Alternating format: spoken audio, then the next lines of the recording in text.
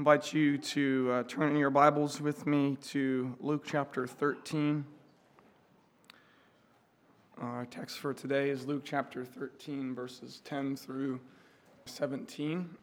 Here Jesus meets a disabled woman and finds himself in conflict with a callous religious leader. Now, before we read our text, let's pray. Lord, we thank you for your all-sufficient word. We thank you that we can know for sure that the words before us have not come into being as a result of the will of man or the imagination of men. But, Lord, this is a word that was written down as men were carried along by your Holy Spirit. We thank you that we can also know that this is not a dead letter book. This word is living and active and sharper than any two-edged sword, and it is the word that we need. It's the all-sufficient word we need to know you, to know Christ, to know ourselves, and to know what it means to follow Christ. So minister your word to us, we ask, and I pray that it would not be merely the voice of a stumbling, bumbling preacher that we hear today, but the voice of the risen and reigning Christ speaking to his people. May the Holy Spirit come today and work in power, we pray, for Jesus' sake. Amen. Luke chapter 13, picking it up in verse 10.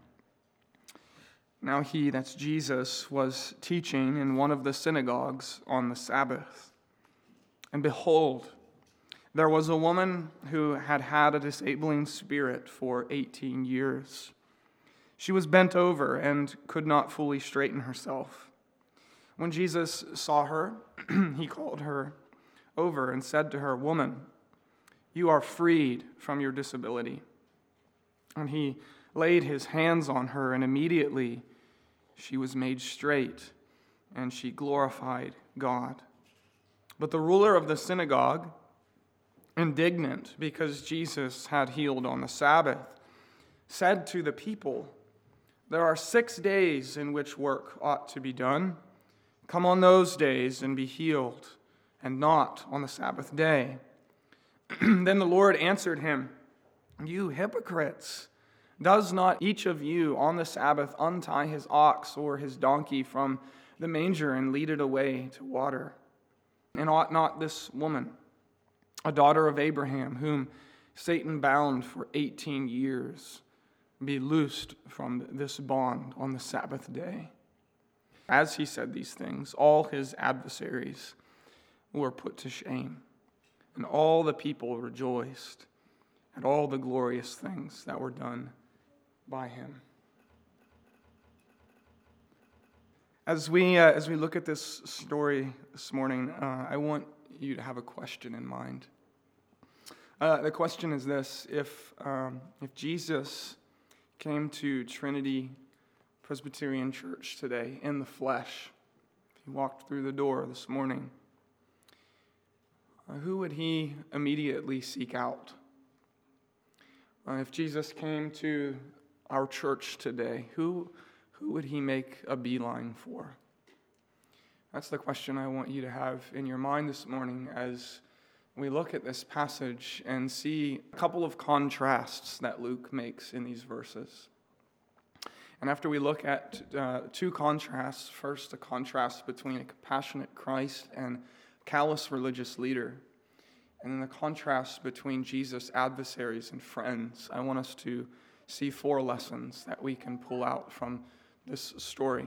So let's think first of all about the first contrast, the contrast between compassionate Christ and a callous religious leader. Notice first of all the compassion of Christ. In verse 11, Luke introduces us to a disabled woman. He says, "Behold, there was a woman who had a disabling spirit for 18 years. She was bent over and could not fully straighten herself." She suffered from some kind of disability that basically bent her over upon herself. She couldn't stand up straight. She couldn't lift her head up. And she experienced, surely, chronic pain. Many of you know what it feels like to be bent over in an uncomfortable position for an extended period of time. Maybe you're working on your car, or doing garden work, or cleaning your house.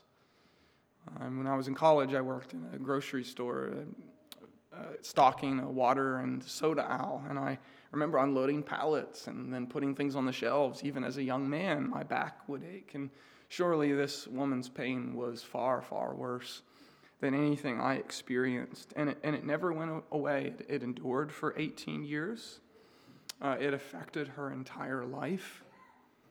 It kept her from enjoying things. It kept her from doing things. Perhaps at times it made her feel worthless. Maybe it made her feel like a burden to others in her life. And I think some of you might know what that's like to a degree. Some of you can testify how hard it may be to be content with chronic pain or a permanent physical disability. And Dr. Luke, and Luke is a doctor after all, actually explains the cause of her disability. There in verse 11, he says that she had a disabling spirit. And so Jesus is tracing this, at least to some degree, to a spiritual cause. Later on in verse 16, Jesus speaks of this poor woman as someone who had been bound by Satan for 18 years. Of course, that doesn't mean that this is the cause of every physical disability. There are surely other causes, but in this case, in fact, this is the only case in which Luke gives this explanation. But in this case, you have a woman suffering physically due to spiritual oppression. And I think in that way, this woman is a picture of us all. I think she's here in Luke's gospel to illustrate the fact that each one of us by nature is bound. And we need someone to come to us and who has the power to loose us, to free us, to straighten us out. And I think that's why Luke gives us this story. Now, Jesus was teaching in the synagogue on the Sabbath, and this disabled woman makes her way to the synagogue to hear Jesus teach. And Luke is painting a picture for us. Jesus is speaking to this congregation on the Sabbath, and he says, "Behold," in other words, make sure you see this. This is where I want your attention to be. Notice this. While he's teaching to this crowd, he spots her in the congregation. I imagine she's probably somewhere in the back, maybe on the fringe somewhere.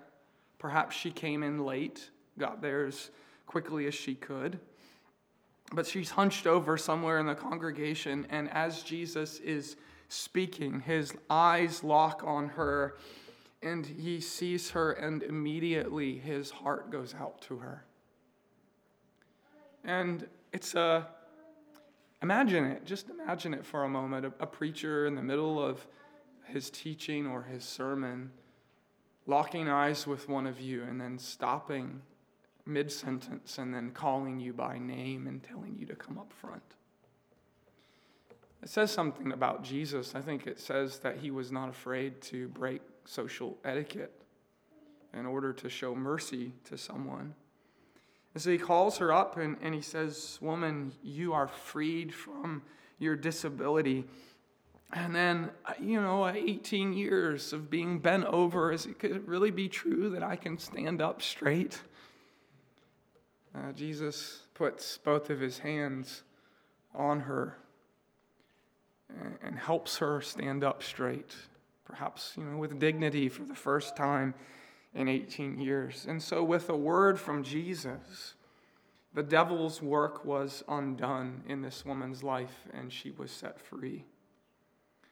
And once she experienced the saving work of Christ, you see what her immediate response is.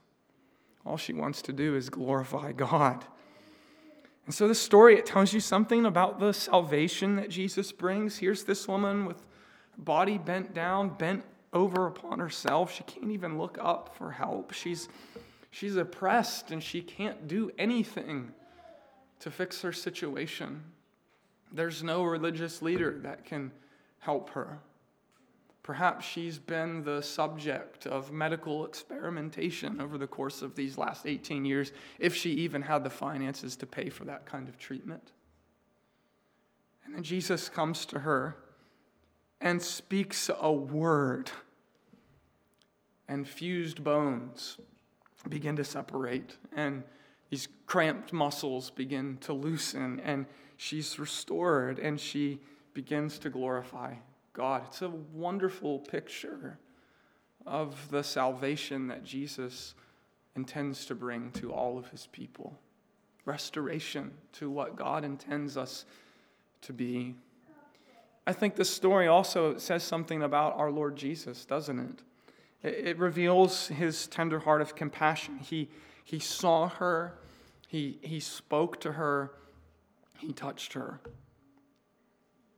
The compassionate eyes of Jesus took notice of her. The compassionate words of Jesus healed her. The compassionate hands of Jesus helped her up. He sees her need. He knows exactly what's wrong with her, and he wants to help her. That's our Jesus, my friends. He's not an insensitive, unfeeling, unwilling, reluctant Savior. He is a tender, compassionate, willing Savior. That's who Jesus is. And the response to the compassion of Christ, it's widespread rejoicing, celebration, giving glory to God, approval from everyone in Jesus' presence. No, that's not what happened, is it? We immediately see in verse 14 a striking contrast to the compassion of Christ. Now the ruler of the synagogue, indignant, he is fuming angry. This is white-hot fury because Jesus had healed on the Sabbath. He's enraged because Jesus has shown compassion to this broken woman on the Sabbath day. So here's this synagogue ruler, religious leader. He should have been the most caring, most compassionate man in the community. But he's a man of order, and he's got these rules which said you could scarcely lift a finger to help someone on the Sabbath. Rules which he believed were biblical, or at least were rules intended to protect biblical law. So he's angry because of the day on which Jesus healed. And he doesn't, you notice he doesn't even have the courage to speak to Jesus directly. Instead, he rebukes the congregation, including this woman who's just been healed. He says, there are 6 days in which work ought to be done. Come on those days and be healed, not on the Sabbath day. There are other days for these kinds of things to be done. He's saying this day is for worship and rest, but not for mercy. That's the problem, at least the problem that he presents. I think we'll see in just a moment that Jesus points out that there's actually a deeper problem involved here. But you see the contrast between the compassionate heart of Christ and the indifferent, callous, hard heart of this religious leader. He was supposed to be someone who cared about people, but he had no compassion for her suffering, and he got no joy from her healing. It only made him angry. Because, well, it wasn't actually about the Sabbath. I think he was actually more basically offended by the mercy of God, by the grace of God revealed here in our Lord Jesus Christ. Jesus makes it clear that that's the real issue in his response. You hypocrites, you religious phonies are a bunch of actors. This isn't really about the Sabbath. You present yourself in this holier-than-thou attitude, just trying to maintain biblical law-keeping, just trying to uphold the sanctity of the Sabbath day. And Jesus is saying, you and your associates are just a bunch of actors playing a game.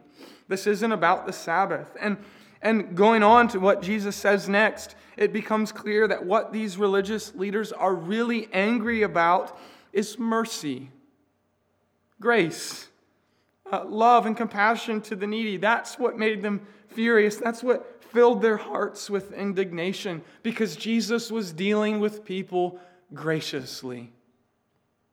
And so notice what Jesus did not do. Okay? He did not deny the abiding significance of the Sabbath. He didn't say that the Sabbath was no longer binding so that he could do whatever he pleased now on the Sabbath day. What Jesus was doing was upholding God's real intentions for the Sabbath day. It's interesting how Luke refers to Jesus, identifies Jesus in verse 15. He refers to him as the Lord. This is the Lord Jesus, the Lord of the Sabbath, upholding and exemplifying to us what God's real intention for the Sabbath actually is. And so Jesus accuses this religious leader and his associates of utter hypocrisy, declaring an act of mercy, a work of mercy wrong for the sake of Sabbath observance. Jesus, this isn't the real issue. The real issue is that these guys don't like what Jesus is up to, period. After all, these guys were perfectly fine loosing their donkeys and taking them out to get them some water on the Sabbath day.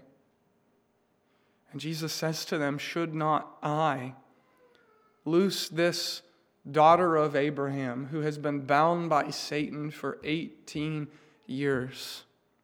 Should I not set her free on the Sabbath day? Jesus isn't merely saying that it's allowable for him to do this on the Sabbath day. He's saying there's something fitting about it taking place on the Sabbath. There's a moral oughtness to what Jesus does for this woman on the Sabbath day. So Jesus is confronting these men, and that's the first contrast I want us to see, the contrast between a compassionate Christ and callous religious ruler. The second contrast, very shortly here, is between Jesus' adversaries and his friends. It's there in verse 17. As Jesus said these things, all his adversaries were put to shame, and all the people rejoiced at all the glorious things that were done by him. So some stood opposed to what Jesus did, and some rejoiced in what Jesus did. And the adversaries of Jesus were put to shame. That is, they were humbled, not humbled into repentance. They were embarrassed. Their callousness was exposed, and they were enraged. They looked bad. And so now they're furious. But all of the people witnessing the power and grace of Jesus rejoiced in what Jesus did. So there's these two responses. And the Gospels tell stories like this over and over again to remind us that when it comes to the Lord Jesus, there are ultimately only two responses to him. There's no neutral ground when it comes to Jesus. There's no fence that you can sit on. There is a dividing line. There's no Switzerland, neutral territory when it comes to whether you're an adversary or by grace a friend of Christ. So you hear the mercy of God. You hear about the mercy of God, and you either hate it or you hear about the mercy of God and you love it. You either hear about the grace of God and rejoice in it, or you hear about the grace of God and your heart is enraged by it. You hear about the grace of God and perhaps you think in your heart, that's unfair. I don't need any of that grace stuff, and get that out of my life. Get that away from me. Or you hear of the grace of God in Jesus Christ and you say, that's my life. That's my hope. That's my joy. That's my song. And it leads you to glorify God because you are either for or against Jesus. And so there are these contrasts. And I want us to just take a few minutes, though, and think about 4 lessons that we can learn from this story in light of these 2 contrasts. And the first, actually, is we learn about a deeper contrast that is shaping all of human history.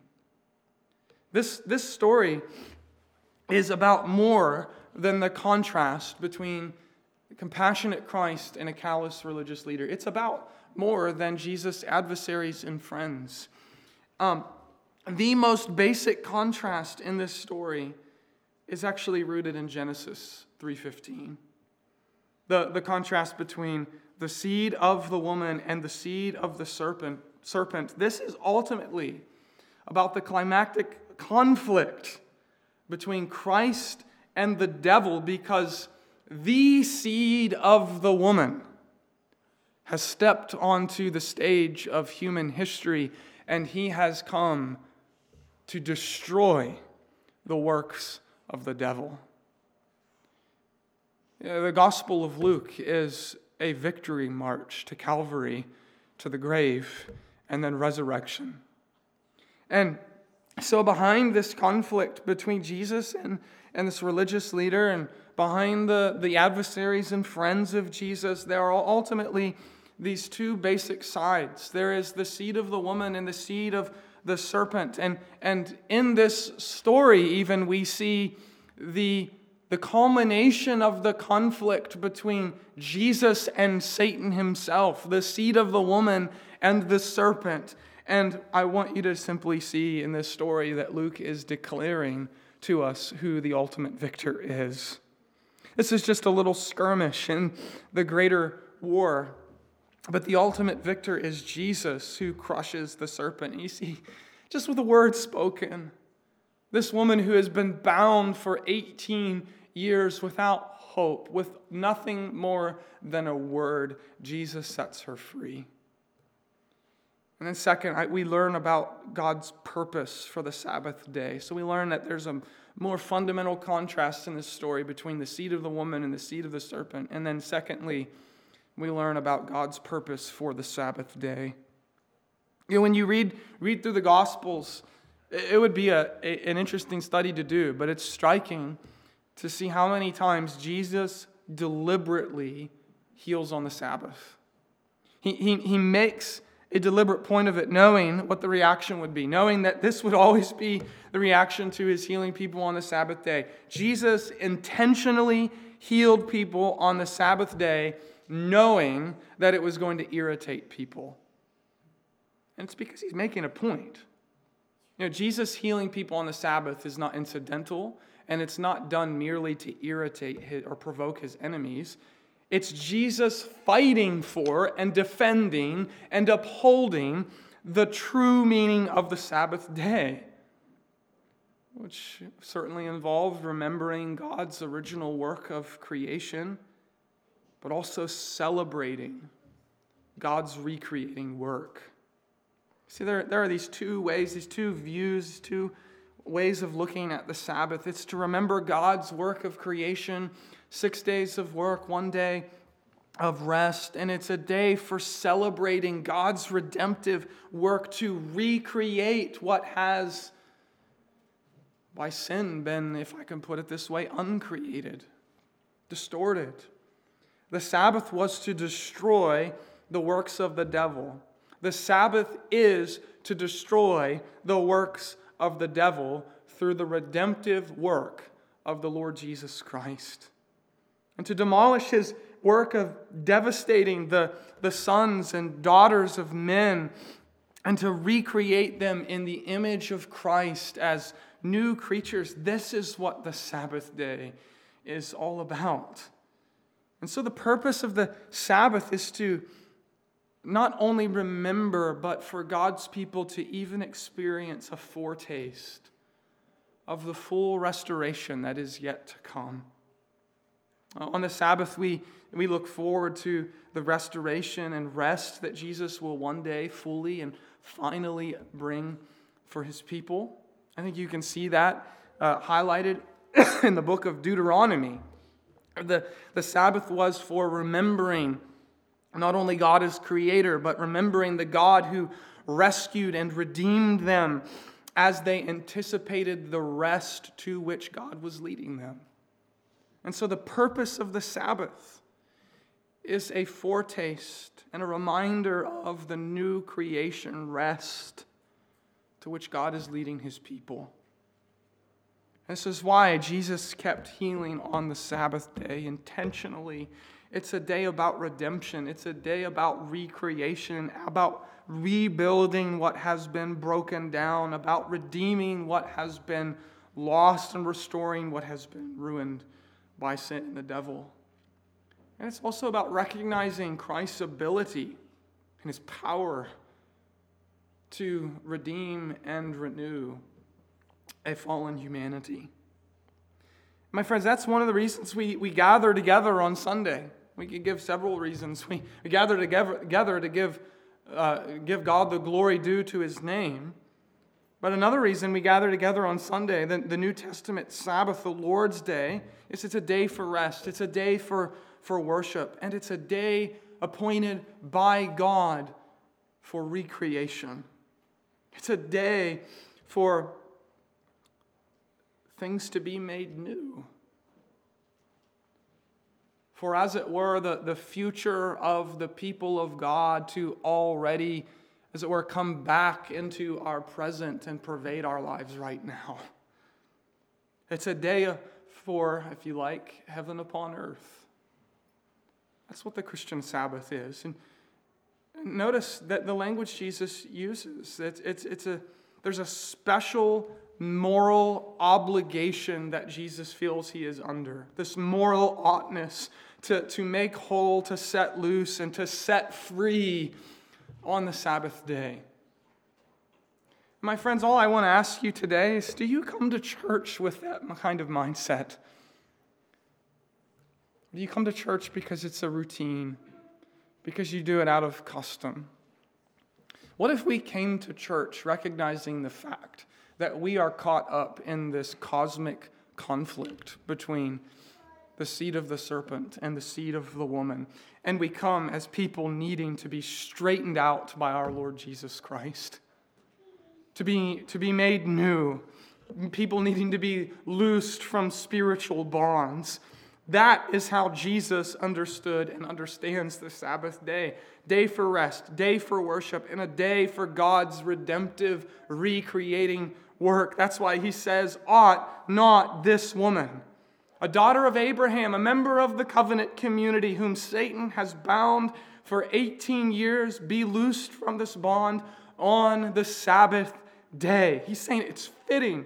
It's right. God has ordained this day for this very purpose. Because this is a day that shows us that what has been wrecked and destroyed by sin will, by Christ and through Christ, be restored. It is a day that anticipates and looks forward to the eternal Sabbath, when our Lord Jesus takes all that is twisted and makes it straight, all that is broken and puts it back together again for all those who trust in him. And so, as the Lord of the Sabbath, Jesus was restoring God's original intent for the Sabbath, and he's saying works of mercy are at the heart of the true meaning of the Sabbath. Third, we learn another lesson here. We learn that Jesus puts the disabled front and center in his church. As Lord of the church, Jesus comes to this synagogue and he disrupts the status quo of this congregation.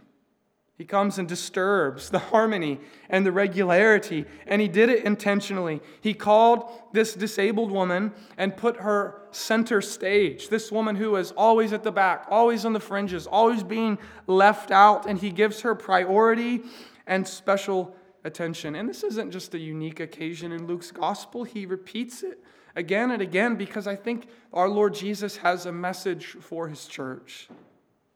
And the message is, I make it a priority to show compassion and mercy to disabled, broken, dysfunctional, marginalized, and needy people. And Jesus wants it to be the priority of his people to do the same.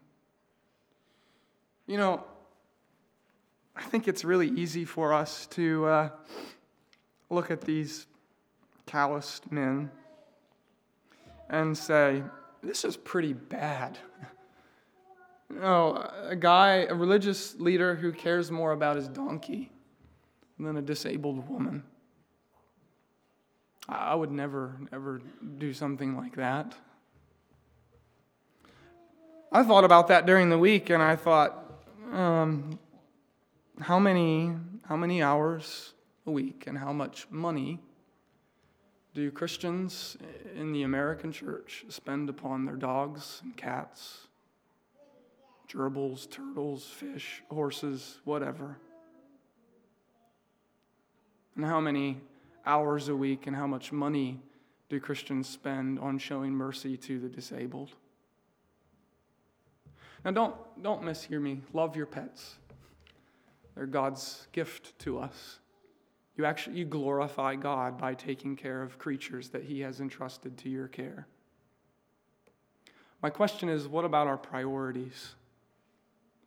You know, it looks different in our day. Jesus taking this passage and applying it to us. There's some other words Jesus would say to us, but the principle is the same. And Jesus is seeking to reorient our priorities because he puts the disabled, he puts the needy, the helpless at the very forefront of his care. So if you go back to the question I asked at the start, you have your answer. And therefore, it is our call as a church, as we walk in the steps of our Savior, to prioritize what Jesus prioritizes. You know, how each of us obeys this will vary, but the call is surely universal, because this is not incidental to Jesus' mission. It's at the very heart of what Jesus is about. And then finally, one final lesson, going back to the Sabbath, we learn to look forward in this story to eternal Sabbath rest. Because what Jesus does here is it's just a little foretaste of the final and full healing that he will give to all of God's people. You read about some of the messianic prophecies in Isaiah, like Isaiah 35, describing what would happen when the Messiah comes. The blind will see, the deaf will hear, the lame will walk, the mute will speak. And later on in Isaiah chapter 61, Christ, speaking prophetically of himself, says, "The Spirit of the Lord is upon me, because the Lord has anointed me to bring good news to the poor. He has sent me to bind up the brokenhearted, to proclaim liberty to captives, and the opening of the prison to those who are bound." You know, to a degree, we see that being fulfilled during the first coming of Christ, but it's still incomplete. It hasn't reached its full reality. These are just cameos. These are just samples. These are just foretastes of Christ's great work that lies in the future, to do this on the universal scale for all of his people. And so these words will be fully, in Isaiah, they will be fully fulfilled at the resurrection of Christ in the new heavens and the new earth, as Jesus ushers us into eternal Sabbath rest. And you know, one of the greatest joys, and I think you appreciate this more and more as you get older, but one of the greatest joys that we look forward to, what will it be like when all at once we see the blind who were sightless their entire lives suddenly able to see? What will it be like when the deaf, you've seen those videos, and what a picture that is of what it will be like in heaven one day. Those folks who've been deaf all their lives and now through surgery are able to hear the voice of their loved ones for the first time. And they're weeping with tears of joy. What will it be like to see the lame leaping? And when all of this, all of God's people, all at once see this total transformation. Think of all of our brothers and sisters who have endured chronic pain. Think of loved ones that we've lost to cancer. Think of those who suffer from permanent disabilities, what it's going to be like when we're all together and all at once. The blind see and the deaf hear and the lame walk and the mute talk and the sick are healed, and those with disturbed minds, their minds are completely restored. Those who are suffering from depression, bipolar disorder, the schizophrenic, all of these other disorders gone forever. I don't know about you, but no wonder the Bible ends with the prayer, "Come quickly, Lord Jesus, come." But as we think about these physical disabilities, I think we need to also be reminded that because of sin, because of the way sin has impacted each and every one of us, at the end of the day, we need to say all of us are disordered. We all suffer from disorder. Most of us think our emotional life is generally healthy. But I think when we enter into our eternal Sabbath rest, we're going to realize just how dysfunctional we were in our emotional life. Some of us think maybe, I'm not a genius, but I'm pretty smart, I'm pretty clear-headed.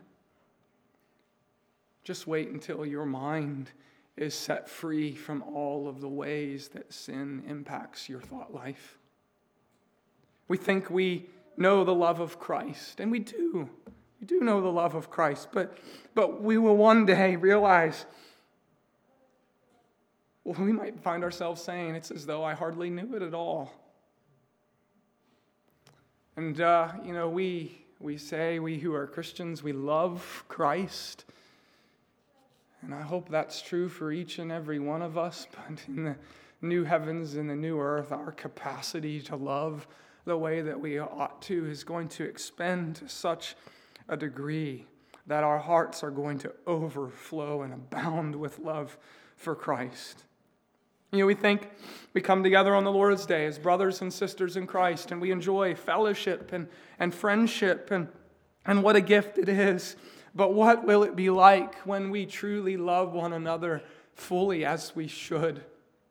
What will it be like as brothers and sisters in Christ to love one another without sin getting in the way?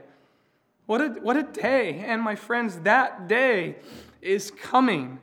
And the miracles of the Lord Jesus are meant to give us snapshots of what it's going to be like one day when we see Him face to face, if we belong to Him, if we are one of His friends by faith.